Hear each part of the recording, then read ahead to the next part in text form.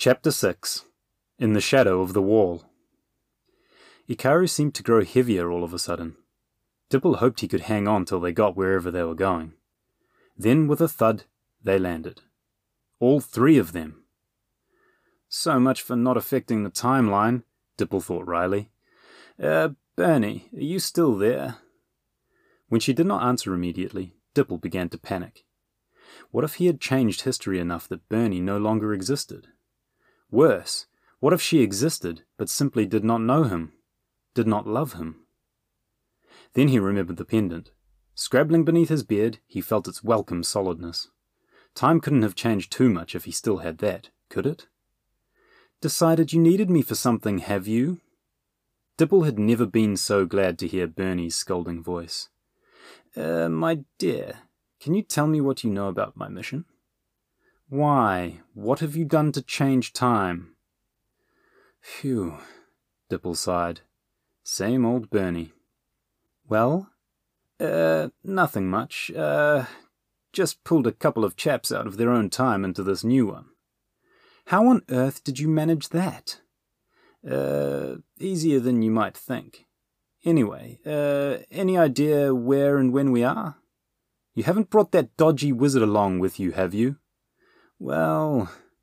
Oh, Dipple. At least I know where he is, Dipple muttered. Goodness, you have been travelling around a bit. Where? You're in China now. Indeed. Around 215 BC. Well, that explains that huge wall over there. Off in the distance, a high wall meandered along a ridgeline and continued on out of sight to the west. The wall was as wide as a road across its top, its sides capped with crenellated battlements, with guard towers poking up at regular intervals along its length.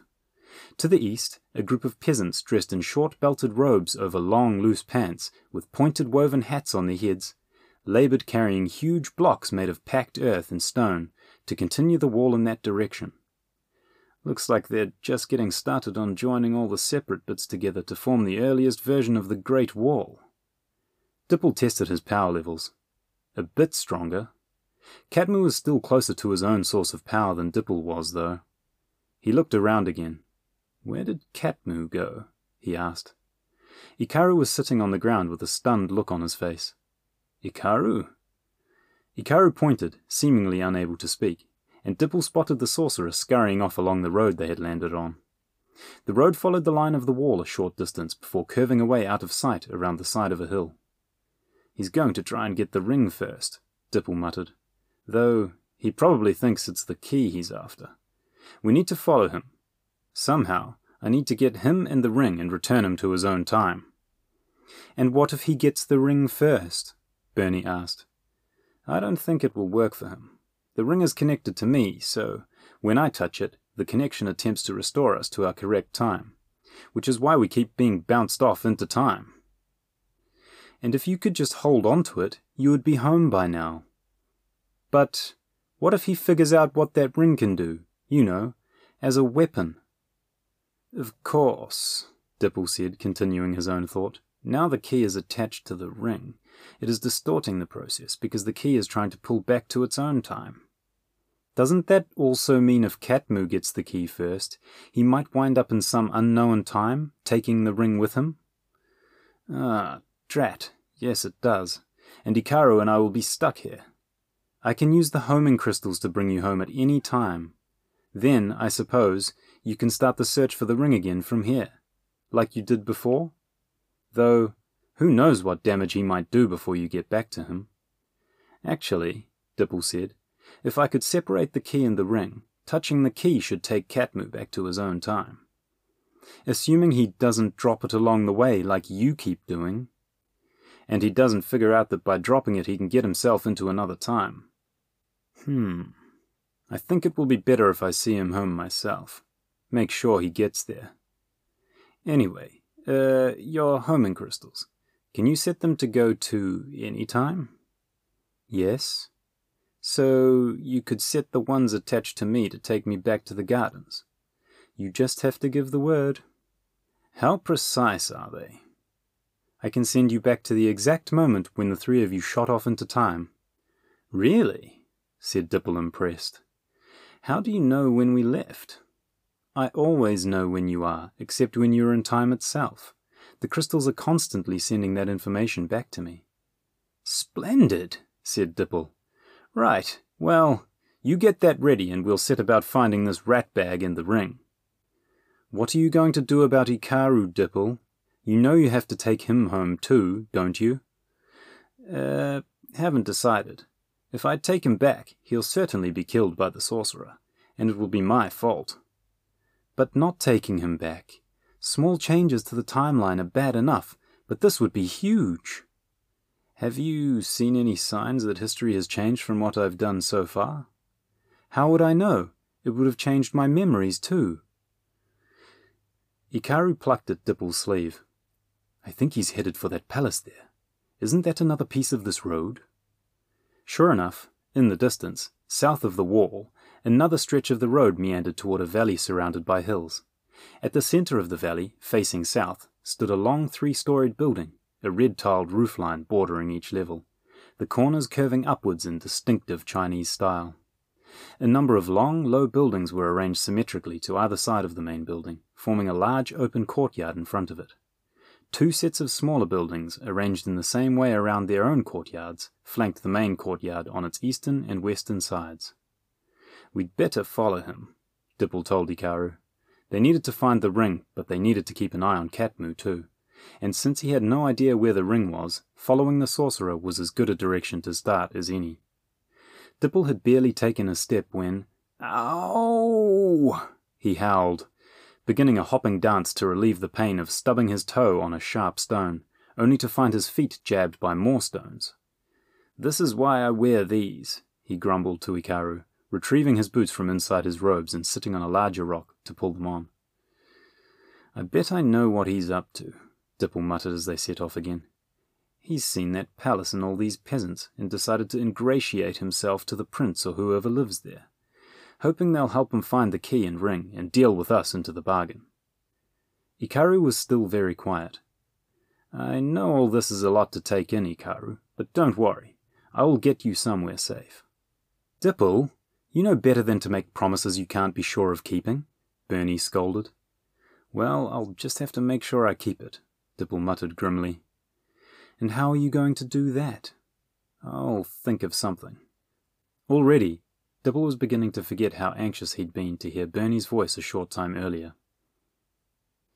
They'd been walking for about an hour when they saw Katmu arrive at the palace ahead of them.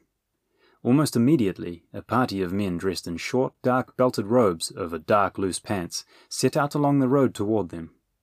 The soldiers were armed with double-edged longswords. Jian, Dipple thought they were called. "Katmu works his magic fast," he remarked wryly. "Looks like we're about to have an escort."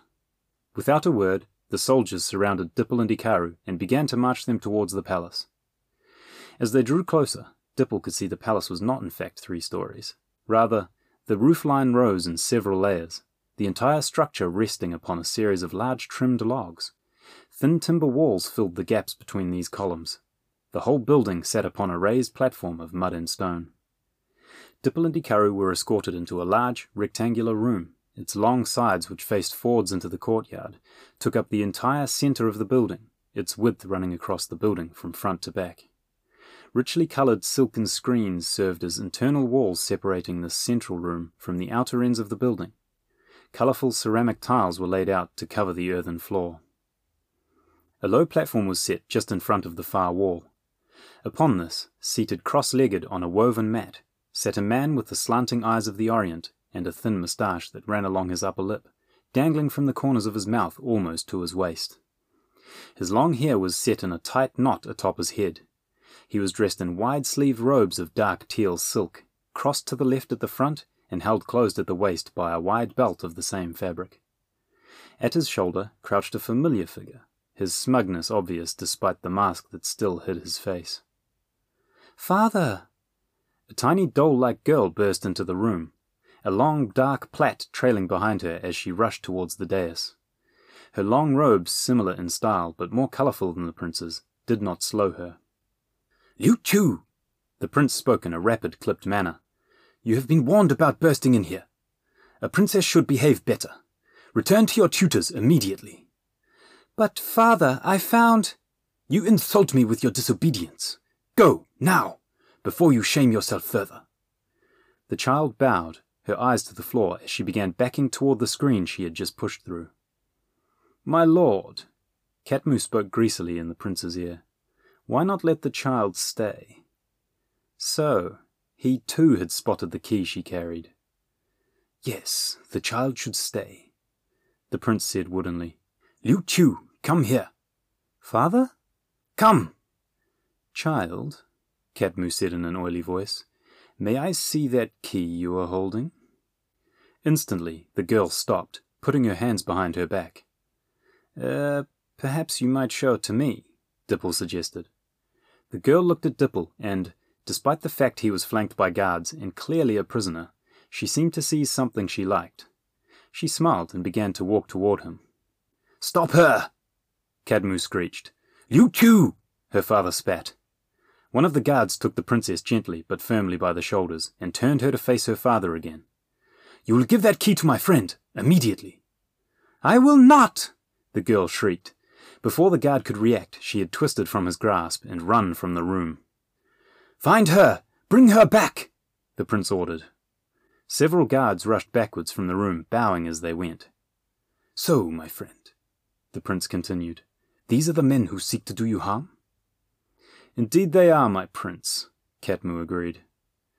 And what punishment would you propose? A slow death, my prince. Katmu rubbed his hands together. I'm sure you can suggest some such means of execution. Well, there is the dragon. How does slow roasting sound to you? Then again, I am having trouble getting the beast to do anything except lie in the dungeon moaning. Capture a baby dragon, they told me. Bend her to your will and you shall control the weather. What were they thinking suggesting I capture such a sacred creature? Last idea I ever listened to from those advisors. Still, she has come in handy for getting rid of unwanted advisors. Death by dragon sounds perfect, my prince, Katmu interrupted. Said Dipple. You won't be able to use that key without me. The bronze mask turned to face him. Perhaps I've been a little hasty, my prince. They should be tortured first. Take them to the dungeon, the prince ordered. It's not intelligence you need, Dipple called as they were dragged away. It's me. We shall see, Katmu replied, following them from the room. The prisoners were escorted behind the palace, where a large wooden door had been fitted across the mouth of a hole that bit deep beneath the hillside. They were dragged stumbling down a steep flight of slippery steps cut from the stone of the earth, through a second door and into a large damp room with slimy rock walls. A number of unfortunates inhabited the dungeon, each shackled to a ring on the floor by an iron chain attached to his or her ankle. The air was ripe with the stench of unwashed bodies and the filth they had created. Though the underground room was unlit, it was not completely dark.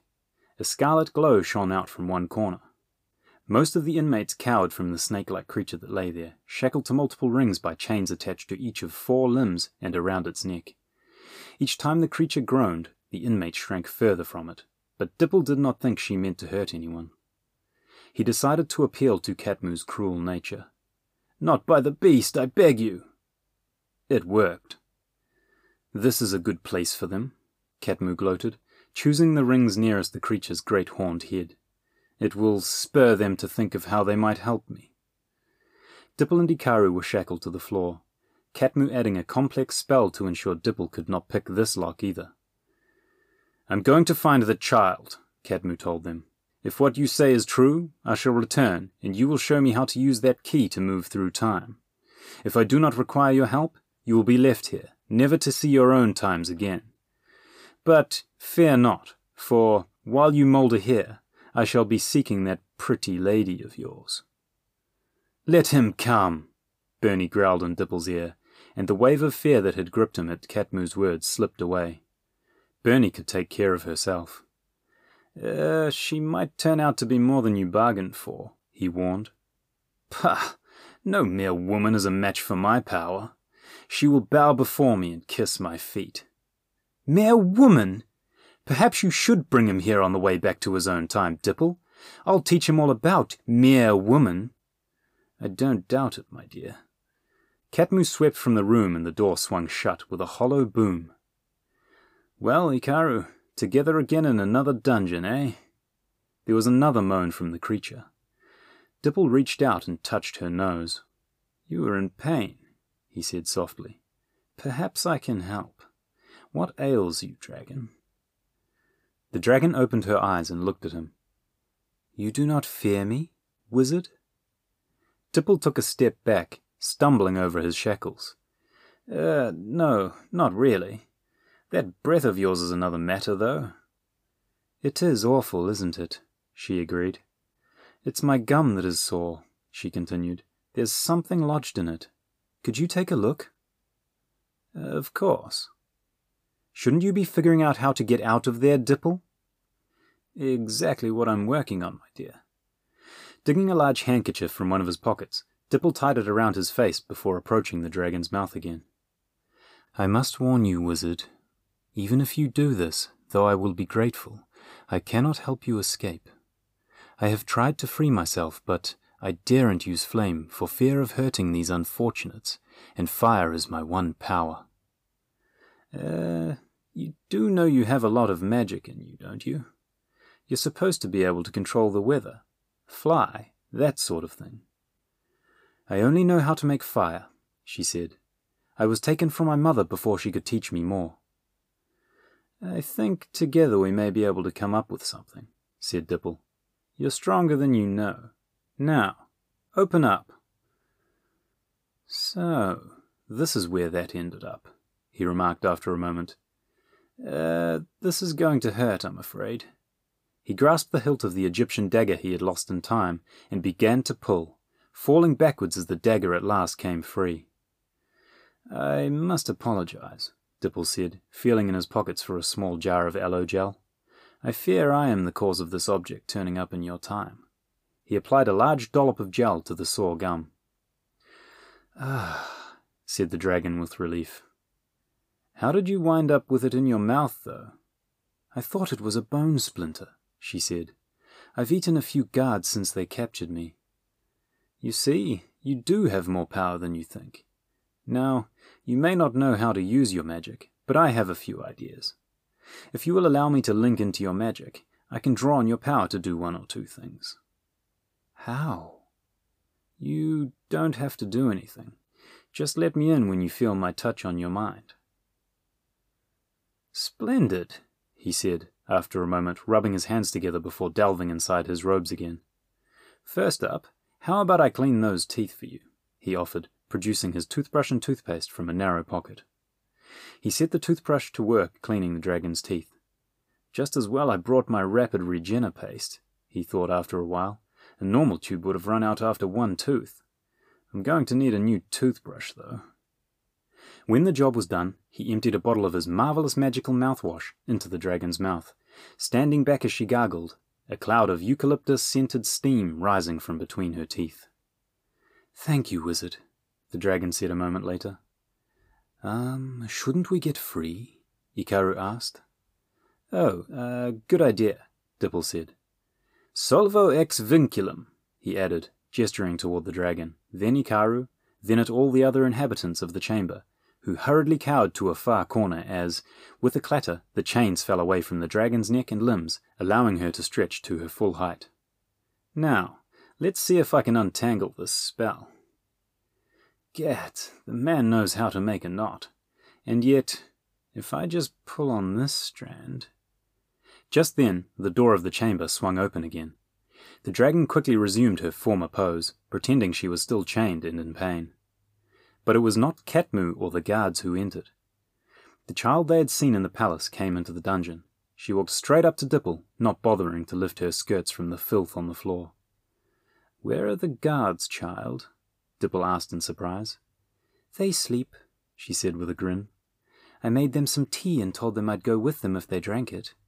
They thought it a game and did what I asked." "You know herbs, then?" Dipple asked. She shook her head. "I stole some of the potion the physicians give my mother to help her sleep, and disguised it with lots of honey." That man with my father, you know him? Yes. He is a bad man. He is a very bad man, Dipple agreed. If I give you this key, you will take him away from here? I'll certainly do my best. The girl stared intently at Dipple for a moment, then nodded. She moved to place the key in his hand. Dipple was careful not to touch the ring. He wasn't ready to leave here yet. Child, before you give it to me, can you take that ring off it? He retrieved the handkerchief he had used as a face mask. Put the ring on here, if you please. Folding the cloth carefully with the ring inside, he stowed the package in his top pocket, after checking for holes, of course. Thank you, child. Now, you must go to your father. Tell him you have given me the key. He will tell his friend, and his friend will come here to me. I have other keys, the princess offered, holding up a large bunch she had obviously stolen from the guards. So, here is our little runaway, a cold voice spoke from the doorway. Go and stand by the dragon, Dipple whispered to the princess. She will protect you. Looking for this? He said to Katmu, dangling the key tauntingly in the air. Ikaru, grab hold of my arm, he muttered from the corner of his mouth. Katmu stalked toward him. If you leave me here, know that this child and many others will suffer. Oh, I have no intention of leaving you here, old chap, Dipple said. He reached forward and grabbed Katmu's arm. Now, Bernie! And once again all three of them were tumbling through time, feeling heavier than ever. An instant later they were back in Katmu's cellar. Dipple pushed Katmu from him. Orbis Volo! He cried, using magic to retrieve the ring from his pocket. Hang on, Ikaru! But just as the room began to dissolve, Dipple spotted something that made his heart clench. Katmu had hold of a small girl clad in coloured silk. He must have grabbed her as they left the dungeon. He thrust the ring back in his pocket, no easy task while being tossed in the maelstrom of time. Ikaru, grab this key! With a jerk, they were returned to the Lord's cellar, to find him with his hands around the throat of the small princess. I thought you might return, Katmu sneered. Now, give me that key and I will give you the child. Dipple had a better idea. He was still linked to the dragon, which, even though she was 500 years away across time, meant he had access to far more power than Katmu. Solvo! He began a spell to separate the child from the sorcerer. At the same moment, the princess twisted her head and sank her teeth into Katmu's wrist. Ah! He cursed, relaxing his grasp. Breaking free, the princess ran to Dipple. Thud! Gads! Dipple exclaimed. Retemperating a couple of chaps was one thing, but now I've dragged a dirty great dragon out of her own time. Dipple, how? I used magic while still linked to the dragon, he explained to Bernie. It drew her to me across time. Right, well, I'd better get you two home, he said to the dragon and the princess. You coming, Ikaru? Ikaru grabbed Dipple's arm, and Dipple took the princess's hand, placing his other hand on the dragon's scaly leg. Take us back to China, Bernie, he called. Romanio, he muttered, to ensure Katmu did not hitch a ride this time. I fear this won't be the last we see of that chap, though, Dipple thought, glimpsing Katmu's figure rigid with rage as they were whisked away.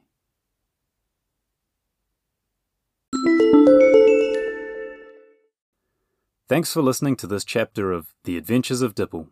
If you're enjoying the story, you can support Josie by following one of the links in the podcast description.